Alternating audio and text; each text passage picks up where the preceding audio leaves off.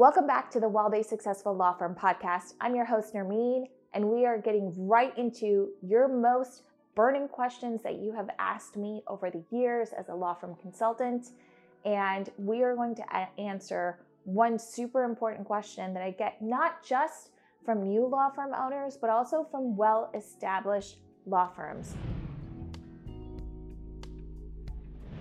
By the way, if you don't already know, then from right now until March 31st, 2023, if you purchase a copy of Zero to a Million, which is where these questions are coming from, then I am going to answer one question about your law firm, and that's included in the price of the book. So the link for the book is down below. Go check it out.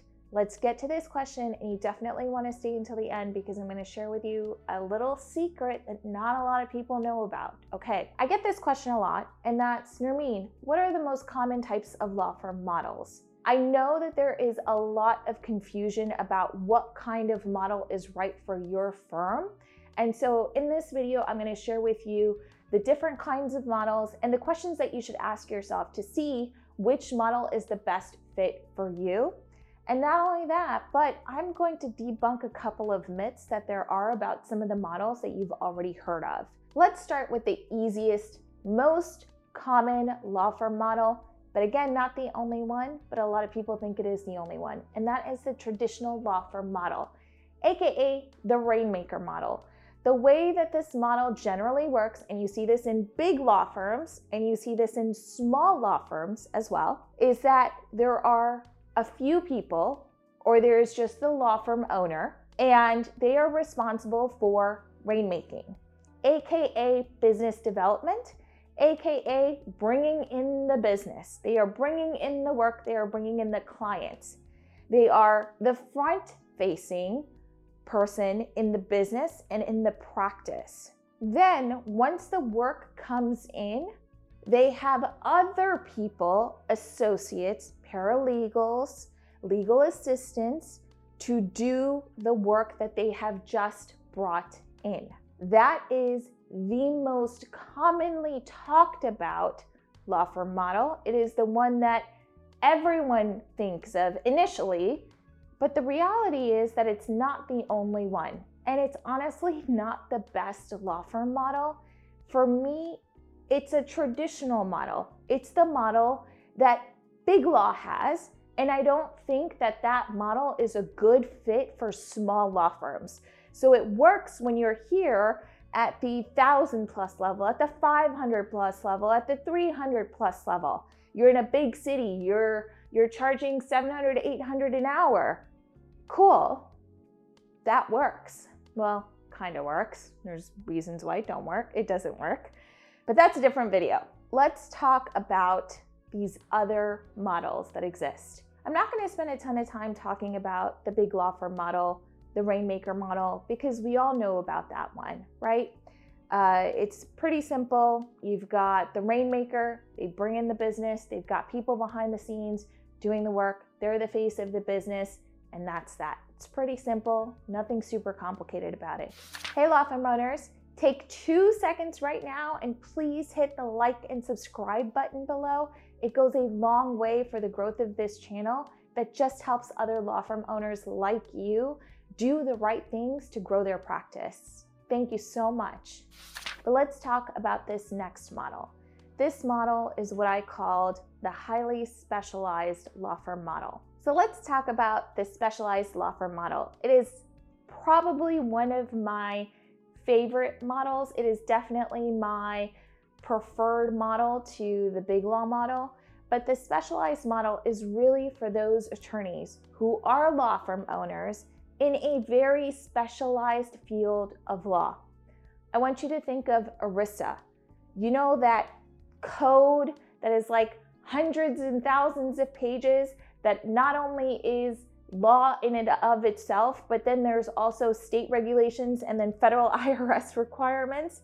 Yeah, that thing is big and it's hairy and it's messy and it's disgusting and no one wants to deal with it unless you're an ERISA attorney. And that is a specialized field of law. It is very specific you have to not only understand the code, but you got to know where to look for the answers and where to look for other options. It's a whole thing. That is one example of a specialized area of law. What I see with this model is that the person who is specialized relies heavily on the business relationships that they've had in the past. So how this works is they worked in big law, they worked for a couple big firms, maybe those colleagues of theirs went in-house and now they're doing ERISA work for those people who are now in-house. It is heavily relationship based, and they understand that they would rather work with someone who's a 5-person, 10-person team rather than go out and hire a big law firm and like triple their clients' expenses, at least triple, right? So I like the specialized law firm model. It's a little bit of business development, but not heavy on the business development, but it is a lot of doing the law work. Why? Because there aren't a lot of attorneys who are in that specialized field. There aren't a lot of ERISA attorneys, so they're not going to be able to hand the work off like you may be able to if you're in corporate M&A. Corporate M&A, there's tons of those associates to do the work. ERISA, not so much. Now, I know I focused on ERISA in this one example here, but there are other kinds of specialized attorneys. If you are an attorney who has a biochemical degree and then you went to law school and now you are writing patents, you are in a specialized area of law. If you choose to start your own law firm, you can definitely use this model to your advantage, where you don't have to spend all of your time being client-facing or doing business development.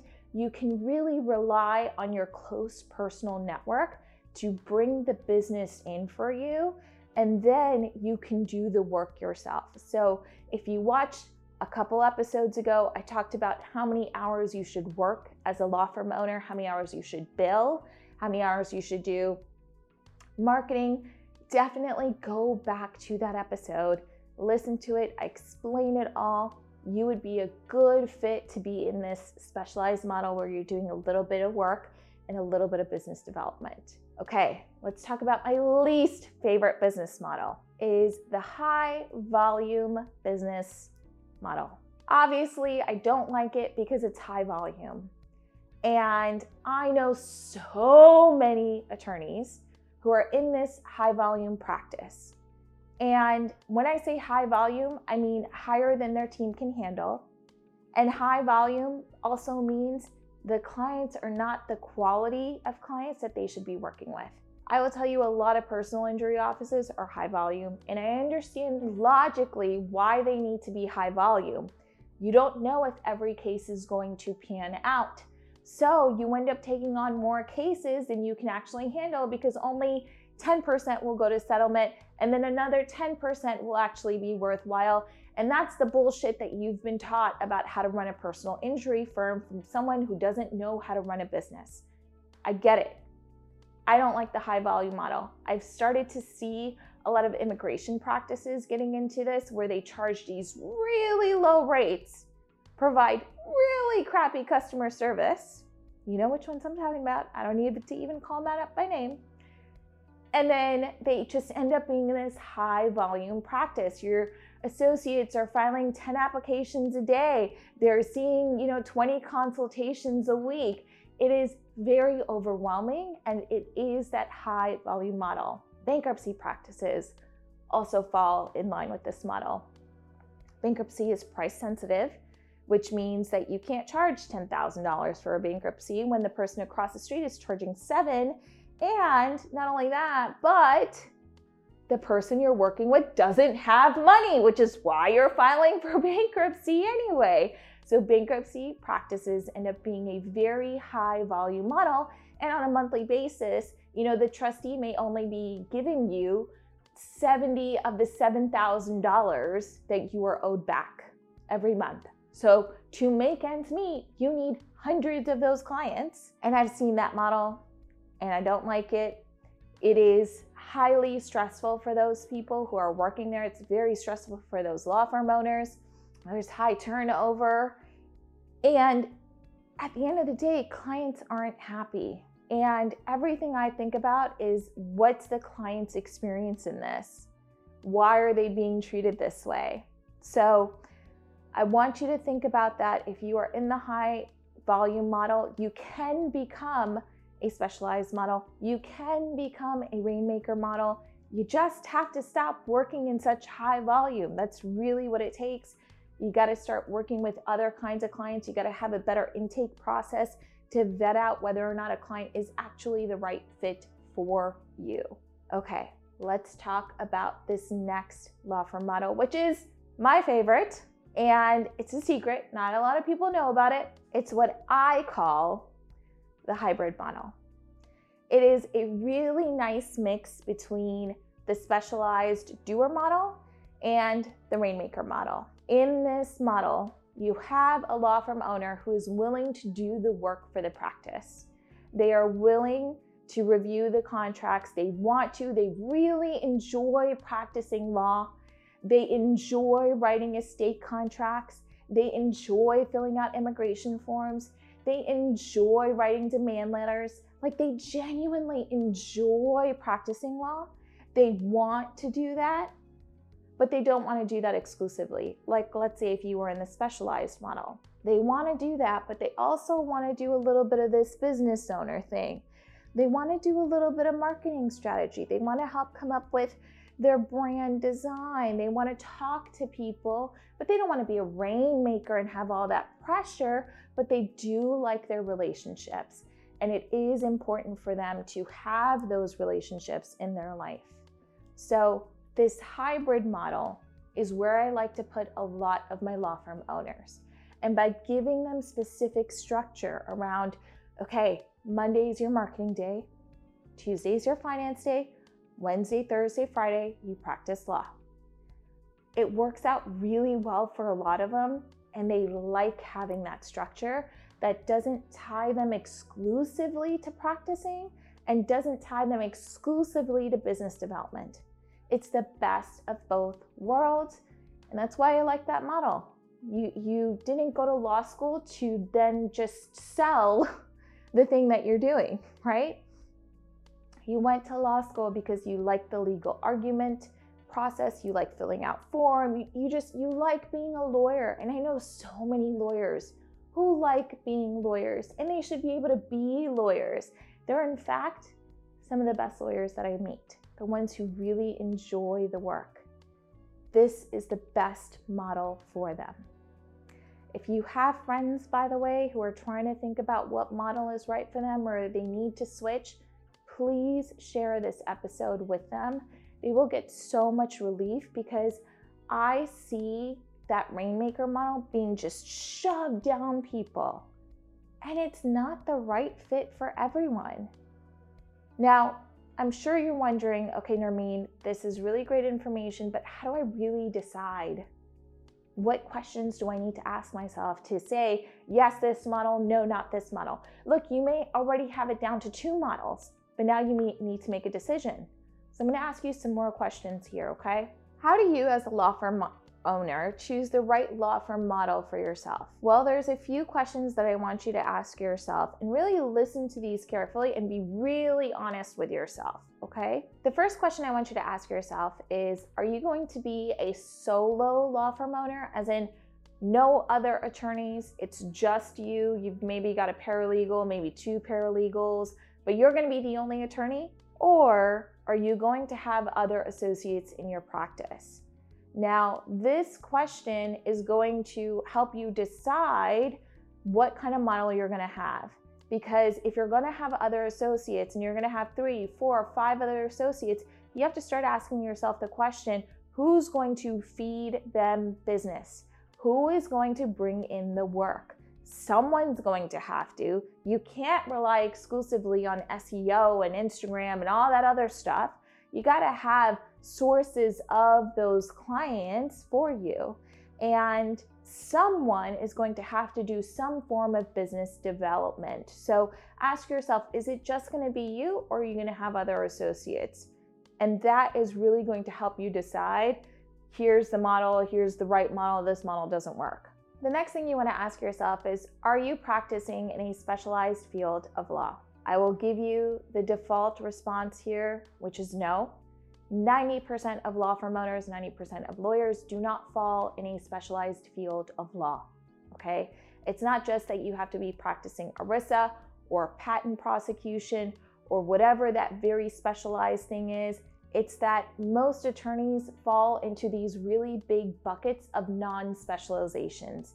Estate planning attorneys, even if you only work with people who are filthy millionaires, great, that still doesn't make you a specialized field of law. I'm sorry. You could be a personal injury attorney who only does eye cases. Great, that's a niche. That's not really specialized though.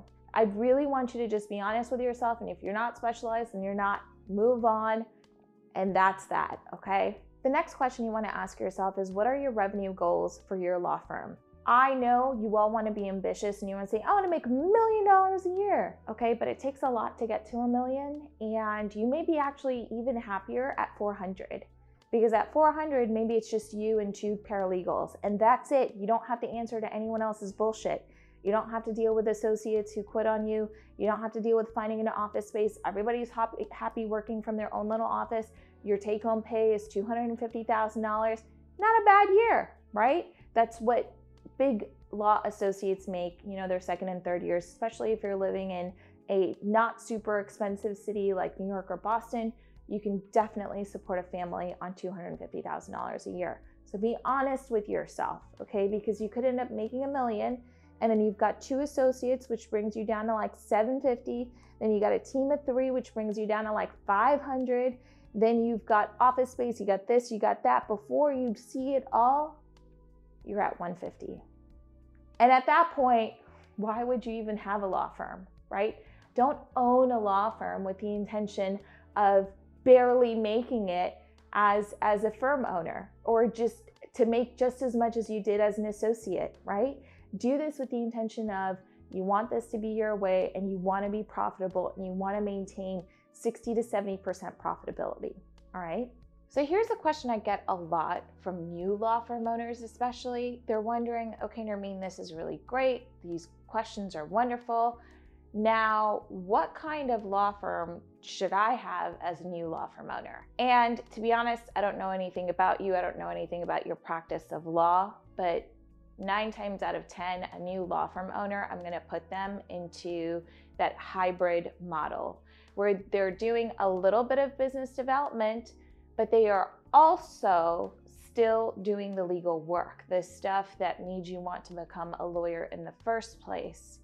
And I usually say do that for about 2 years. Spend 40% of your week doing that business owner stuff, that accounting, that finding the right team, that looking for business development and client relationship development. Spend about 40% of your week doing that. The other 60% you should be spending doing client work and doing legal work. So over time, having that sort of 60-40 split in your week, you won't get burned out by either. And the benefit is that after 2 years, you will then have a better idea for yourself on what the thing is that you want to do more of. Or maybe you love that split so much that that's what you want to do for the next decade. So stick to that in the first 2 years of your practice, that hybrid model, and you will be able to decide for yourself when the time comes, no, this is actually what I want. I know that there are people that will say, oh, well, this is what you should do, or that's what you should do. Truthfully, I think you need to do a little bit of both. A little bit of the business development, a little bit of the law, and then see what you actually like and what you want to keep doing. And you don't know until you actually do it. So you can take all the quizzes and questionnaires in the world and do all of these things, but until you actually have 6 months where you're splitting every single week, building business and then doing the legal work, you're not going to know for yourself what you should actually do or not do. So give yourself this time as a new law firm owner to truly explore and experiment. I think The best thing I can tell you as a new law firm owner is the first 2 years are going to be an experiment. They're going to be an opportunity for you to test out a bunch of things. If you just stick to one thing and just do that one thing, you're gonna lose out on the benefits of being a business owner, which is you get to decide for yourself what every fucking day looks like. And that's why a lot of people end up leaving big law, is because they want the freedom and the flexibility. And every business owner, every law firm owner I talk to says, I left for the flexibility. And flexibility in choosing clients, flexibility in choosing schedules, flexibility in deciding what their day-to-day looks like. So you have that opportunity right now.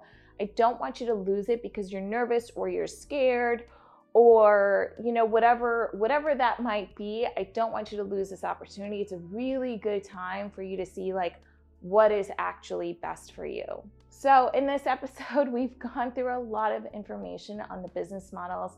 If you're still confused, if you have more questions, again, buy the book. You can reach out to me and I'm happy to answer a question. If you want to do more deep or detailed consulting, we can work together on that too. I have a whole page on all the ways that we can work together, and all you have to do is just click through on that page. So that's everything for this episode, my friends. Thank you so much for listening in. Again, if you've got colleagues who would really benefit from this episode, please share it with them. It goes a long way for law firm owners like you who want to know the right business advice and not hacky bullshit duct tape advice. All right? That's everything for now. Have a wonderful week, and I will see you all next week. Thank you so much. Bye.